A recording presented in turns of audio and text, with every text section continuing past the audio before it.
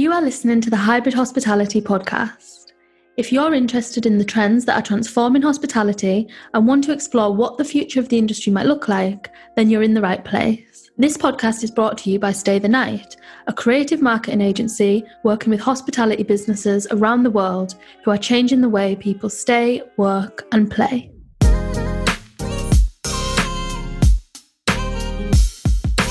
Hi, I'm Rosie Willan, co-founder of Stay the Night, and in this episode, I'll be speaking with Andrew Landsburgh, founder and director of Code.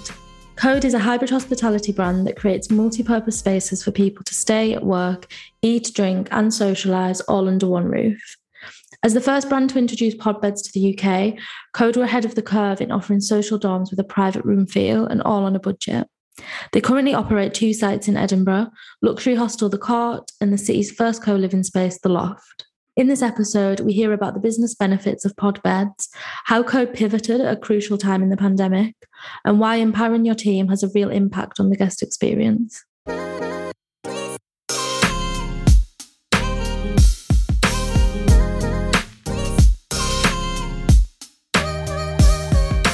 So hi, Andy. Welcome to the Hybrid Hospitality Podcast.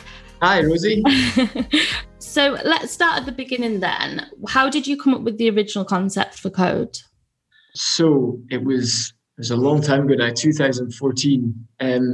The Edinburgh basically didn't really have, in my opinion, I think a few others as well, a cool hostel. And yet there was loads being built around the world and loads in Europe. I bought this building initially to do service apartments with, but I'd stayed in hostels, as most people have who become hostel owners and developers, and thought there was an opportunity to do something cool. So the building really lent itself to it. And I just looked around and took some ideas and implemented some designs. And the first Code was born. Yeah, and you were the first to bring the pod concept over from that's obviously very popular in Asia. And so what was like the inspiration behind that? Had you been traveling over there or? I had, but and that was a bit of inspiration. I think that the other thing that I liked about it was what I was wanting to create was something that was quite clean and quite sophisticated, sort of grown-up type hostel, and that I would like to stay in if I was a young professional rather than just in my teenage years. I think there's a real wider demographic of people that stay in hostels now. So that for me was one of the reasons that it was just appealing, I thought, to a wider audience, and it was a nicer, cleaner concept. And we know we get a large amount of Asian visitors to Edinburgh, so it's quite a good idea to try and create something that they'd recognise.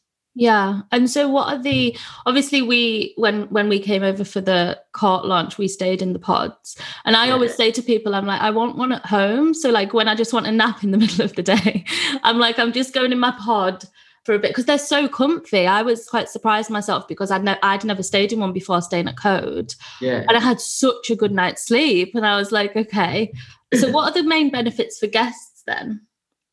I think it's that privacy element. I sleep really well in them as well. I think you just feel like you've got your own little room when you get into it. And, we provide eye masks and ear defenders. So people just, you feel like you're in your own little cocoon, and it feels nice and safe. You close the curtain and you fall straight to sleep. So I think from a guest perspective, it's sleep qualities, just that bit better, and that privacy aspect as well. Like I know, especially now with maybe 10 years ago, or certainly over 10 years ago, people didn't sit with their iPads and iPhones with the light buzzing in the middle of a shared dorm, but you do now. I mean, I'm just as guilty of it. I'll be scrolling through my phone in the middle of the night or when I wake up in the morning, and you don't need to worry about waking anyone up. So yeah. No, I've had some dorm horror stories in my time travelling. There was a guy once who was in our dorm who used to just play the guitar in the middle of the night. Called David. We're still friends on Facebook. I don't know how, but I was like, really? Just like start playing the acoustic guitar in the middle of the night. So I don't know if you could do that in a pod, but yeah, that's absolutely, you do feel like you've got that private space much more than a bunk bed, I'd say. Yeah. From a business perspective, then with the pods, what are the business benefits as well? The biggest one is that you get you charge slightly higher rate for the pod, and therefore that gets you a slightly better quality of guest, and then that just all feeds back into the kind of flywheel of the positive business, because you've got good guests paying higher rates, getting better reviews, and it's just an all-round positive experience. So they obviously cost a lot more than traditional bunk beds, but I'd say the return is pretty quantifiable. It's pretty strong. Yeah, and I can imagine, because you have quite a big shared room in the cart, right? But obviously because it's pods, because that could usually put people off if it was like 20 bunk beds or something. I'd always be like, no. But because it's the pods, you've still got that kind of privacy. And so we started working together just before the cart opened. And that's a luxury hybrid hostel, let's call it, building on the Royal Mile. It's an amazing building. And I know when we first started speaking, you were really keen on the heritage of the building. I think when we first met, you were showing me things that you'd found that were like of the history of the building. And so in what ways have you kind of honoured that heritage with the concept? I could talk for days about that. So in every way possible, I think we've tried to. Like if you just take a walk around the building, you can see that we've kept all the original prison doors. We've got some of the prison walls with the graffiti still open for everyone to see what they were writing on the last 100 years. We've got signs up that there's some amazing engineering when the building was built. It was the same mechanical engineer who did the heating and ventilation that did the Balmoral, the Queen's home. And like you just go back through the drawings and what they did and how they did it. It was phenomenal. So we've got lots of signs and stories up around the building about that. And then even underneath the building is where we've got the vaults, and we went back through all the history maps to find out which close it was that was sitting underneath our building. And it could be a number of them. It could be Hangman's Close, it could be Old Royal Bank Close, and I think Stein's Close is the other one that it could be. So the history is amazing, and we've kept that all the cool vaults underneath. We do like whiskey and beer tastings down there. Yeah, every opportunity we get to kind of highlight the history of the building. Like we've got all the judges, all law books, and the judge's chair, and everything. Everywhere you turn, you'll see a part of the history of the building. Yeah, and it's something that I think guests really respond to see kind of, especially a building like that with so much history. I remember we did a Halloween campaign where we would do it on social media, and we were researching the people who'd been locked up there, and we got way too into it. And I was like, this is freaking me out now. Like, but I think people, guests really like to see that kind of, that history. And so you mentioned there the Lost Close briefly, but for our listeners, can you tell us more about that and kind of how that works? Yeah, sure. So when we were developing the building, underneath there were some old locations where they kept a lot of the old mechanical, electrical equipment that, because of new technology, you don't need anywhere near as much of that space now. So we started researching the building, and it was destroyed. That whole area, Parliament Square, was destroyed in a big fire in 1824. And so prior to that, that was a really fundamental location for where people met. So John's Coffee House is on that location, and that's where David Hume and Adam Smith used to meet for coffee. Just the more and more you read about it, the more amazing the history is. And what we worked out was there was an archway that showed that people would walk down the stairs and then turn left, and that would go into Fishmarket Close. And it had all been bricked up. There were still areas that you could see that were the closest. So we just created areas to drink in, areas to sit and socialise in, and we're still upgrading it every possible opportunity. Yeah, it's a great, fun place to hang out and for people to meet each other. So I know that side of things has obviously been a lot trickier over the last year in terms of the social side of hostels. Yeah. And I know that Code's really popular with solo travellers. So how do you facilitate that connection between guests when they're travelling alone? Because that's really important. It can get lonely, and that's kind of what hostels are about. Yeah, and I think like it is creating events that anyone can turn up to. You know, morning middle of the day, evening, so that there's always an opportunity for other people to meet each other. It has definitely been tougher over the past year. We've had to reduce, well, initially do nothing, and then now we're just slowly bringing it back in terms of capacity of what we're allowed. So, when we were trading normally, and hopefully we get back to that pretty soon, generally we find it's about creating events that people can meet each other on. And then quite often they'll start, whether it's after a walking tour in the morning or whether it's after an evening tasting, they'll go out together and become friends. And you hear lots of really great stories. Yeah. And so I feel like that your team are a big part of that. And like Code's reviews are often people raving about the staff, and we get that also on the social channels. Whenever we post anything about the staff, it's like it booms because people love it. And so why do you think it's important for the team to be such a big part of the guest experience with a hostel? I think it effectively, I guess it's a big difference to you staying in a hostel via hotel. Like when you stay in a hostel, it's the closest thing to staying in somebody's home.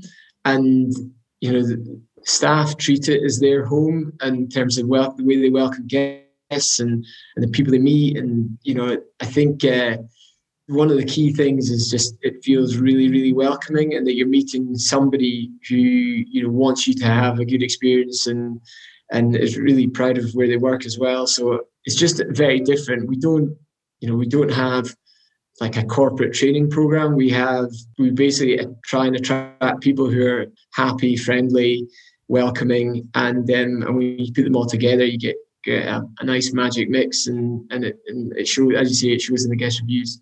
Yeah, definitely. And I feel like the team also seem to love working at Code, and they keep that connection even when they've moved on. So again, with this, through the social media and things like that, they always comment and they keep like that brand affinity. So from an operator perspective, what advice would you give in terms of operators who are looking to create that kind of family vibe with their staff?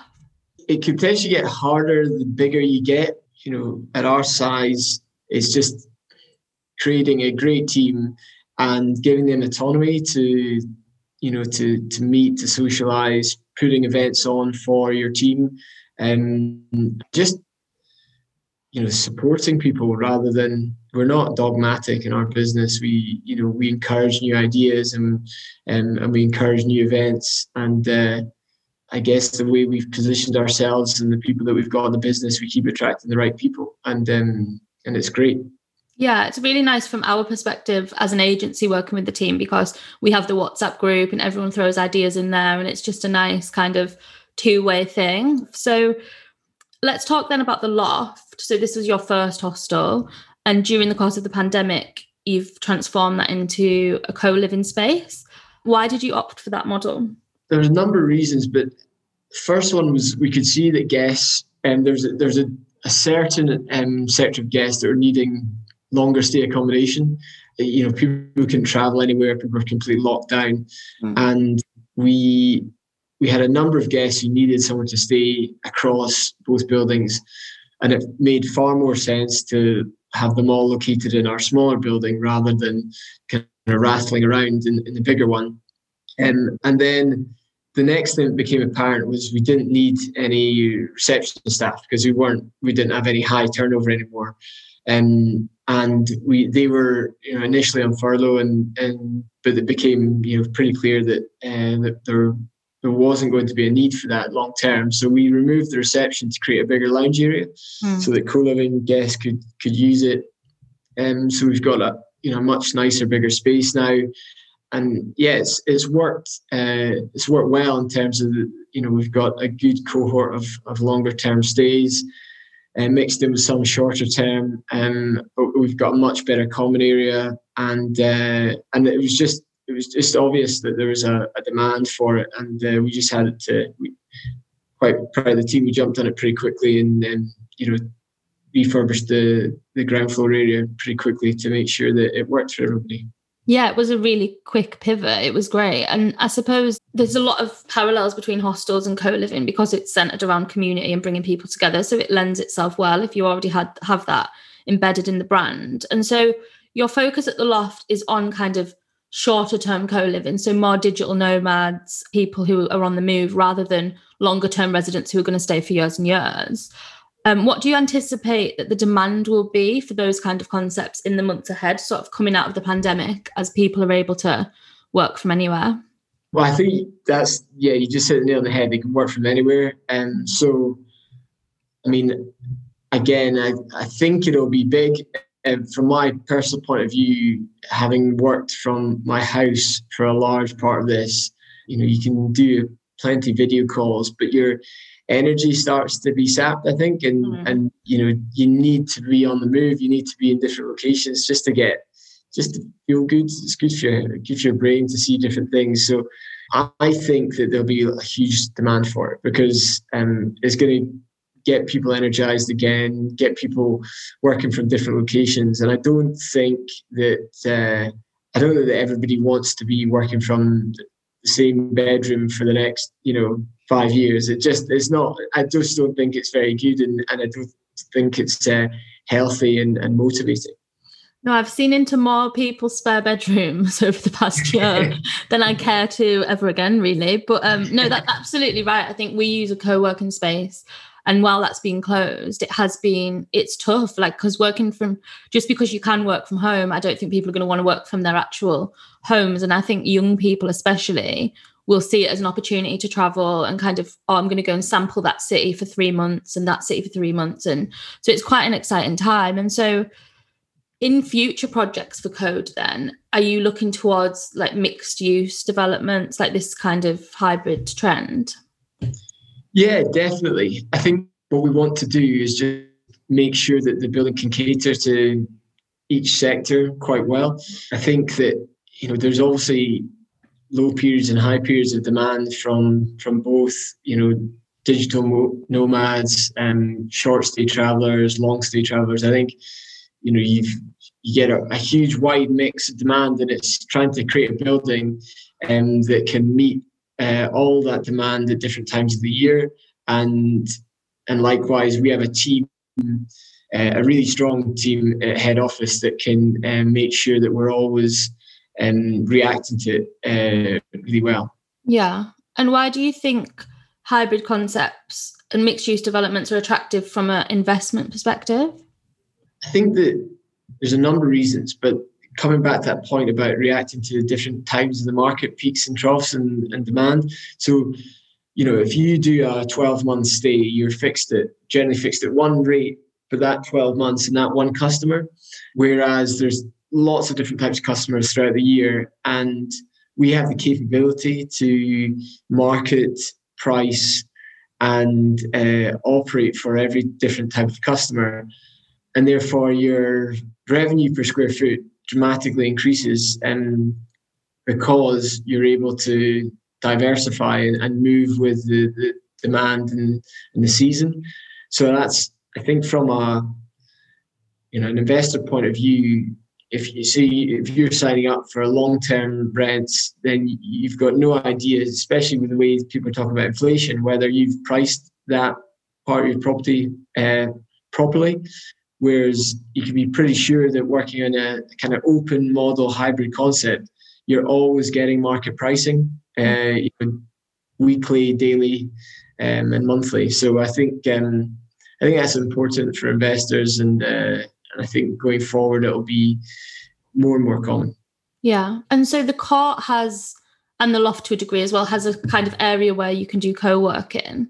Would you ever go the membership co-working route in future, or do you think you'll keep it open for kind of a more casual approach? I think we'll keep it open. I think that there's so many good competitive concepts out there, and as a business we need to keep in front of mind what we're good at and what we know well, and certainly that's more rooms and pods and creating good events, programs, and things like that. And I think that if we, went down the focus of pure co-working, I think there's a lot of other really strong operators there, and we want to kind of focus and keep doing what we do best. Yeah, definitely. And so there's a lot of hotel brands who are now moving into this space of selling experiences, having activities on site. How much do you think the hybrid concept has been inspired by the hostel industry? Yeah, I think hugely. The hotels are looking for differentiators now, and it's more and more competitive market out there. And I think experiences are clearly the way to go. So there's so much crossover between hotels, hostels, retail, office now that they're all crossing over, and everybody's got a foot in different camps. But I think it's just constantly trying to work out what the customer wants and cater to it. So I think that it's never a bad thing when hotels do things like that, because one, they professionalize it, which is always good, but two, the software moves with it as well. That's what we notice is once the hotel market picks into it, then our SaaS software improves, and there's better and better facilitators out there. Yeah, no, definitely. And just touching on technology a little bit, can you talk about how you use new technologies at Code and what you think about balancing tech with the guest experience? Because I know that obviously there's been a big move towards contactless check-in and checking in without seeing anybody, but it's like, what's the payoff for that, I suppose, from a hospitality perspective? Yeah, it's a good question. I think there's always going to be a good reason to have really good staff on site. Coming back to the point made earlier about welcoming people when they arrive, and they always mention our staff when they're giving us strong reviews. So it's freeing up time for our staff to have that special touch and special conversation with the guest, because the administration part is taken over, is done by the software. But I think another key part about software is just making sure that all guests are aware of everything that is available. If it comes down to you relying on the check-in staff to make sure that every guest is fully aware of everything that's going on and everything that's available in the hostel or in the surrounding area, that's going to be pretty hard to implement. And you're probably going to get a pretty inconsistent picture for guests. Whereas if you can use software to deliver that, then guests can pick and choose, what to join in and what to see while they're staying. I think that's a really strong part of software, is just those notifications of what's available. Yeah, and I think it's another really strong thing, especially with hostel teams. I've found they tend to know the neighbourhood and the city really well and have that kind of insider, like the local tips that guests are looking for. But just speaking about cities, so obviously the pandemic's had such a negative effect on hospitality across the board, but I'd say that cities have been the hardest hit from a tourism point of view. What do you think the key is then to attracting people back for city breaks during this time? It's quite a big question. Yeah, it is. I'm like, it's on you, Andy. How do we? I know. I don't know if I'm fully capable of fixing cities, but well, it's interesting. You see, like New York's now buzzing again by all accounts, and London is not. And that, I think that's to do with the way our two separate governments have approached, either scaring or encouraging public back into spaces. So I think that the reason people go to hostels is to meet other people. And the biggest diverse range of people you can meet are generally found in cities.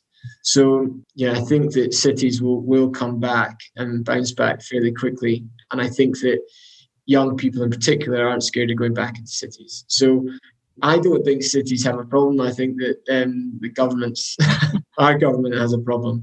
Which is probably a whole different podcast we could do about. Exactly. But hopefully that'll change soon.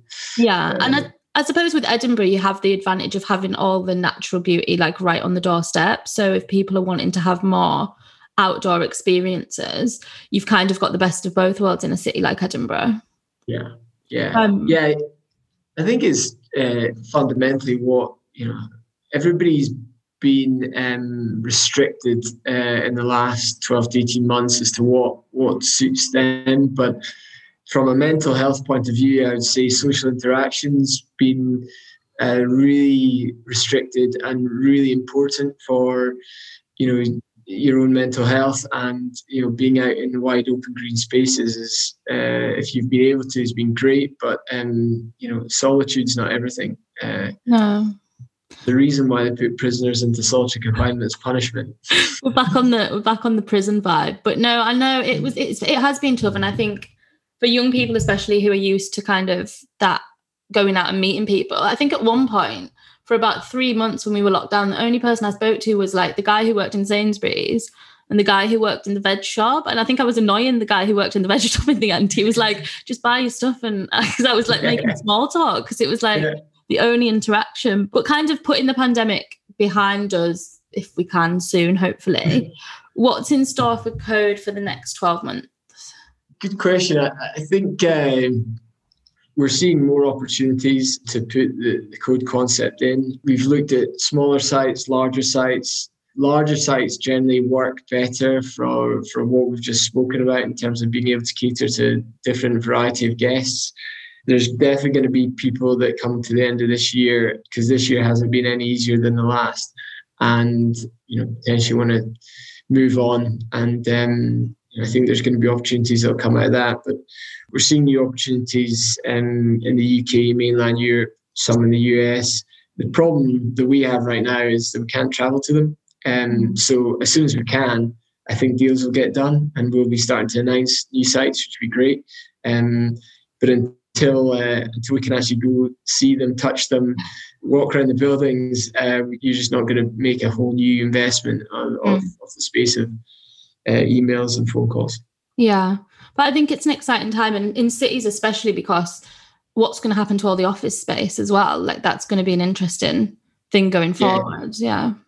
Yeah, definitely. And I think that there's, if we can get the planning right, there's an opportunity to do lots of hybrid options there with, either with an F&B partner downstairs or with an office partner in the building. Really interesting JV concepts, where Code can fit in nicely and be the accommodation concept to match. Yeah, as long as you don't get rid of the waffles. No, these exactly. Waffles, people are obsessed with the waffles. It's like the waffles are great. My son loves the waffles too. We'll never get rid of the waffles. They'll always be available. I'll put that on the record for guests, just so they know, because everyone always mentions them. I suppose we can wrap up now, but seeing as I've got you here, we've been working together for nearly 2 years. So who's your favourite Stay the Night team member? No, I'm not after that. I was going to open with that, and then I thought, no, thanks so much, Andy. That's been great. No problem at all. For those listening who want to find out more about Code, you can visit www.codehostels.com. We hope you enjoyed this week's episode of the Hybrid Hospitality Podcast. Don't forget to subscribe if you'd like to be the first to hear about new episodes. We'd love it if you could leave a rating, and if you'd like to follow us on social media, you can do so. Just search Stay the Night on LinkedIn or head to @StayTheNightCo over on Instagram. For more information about what we do, visit www.staythenight.net. Until next time, thanks for listening.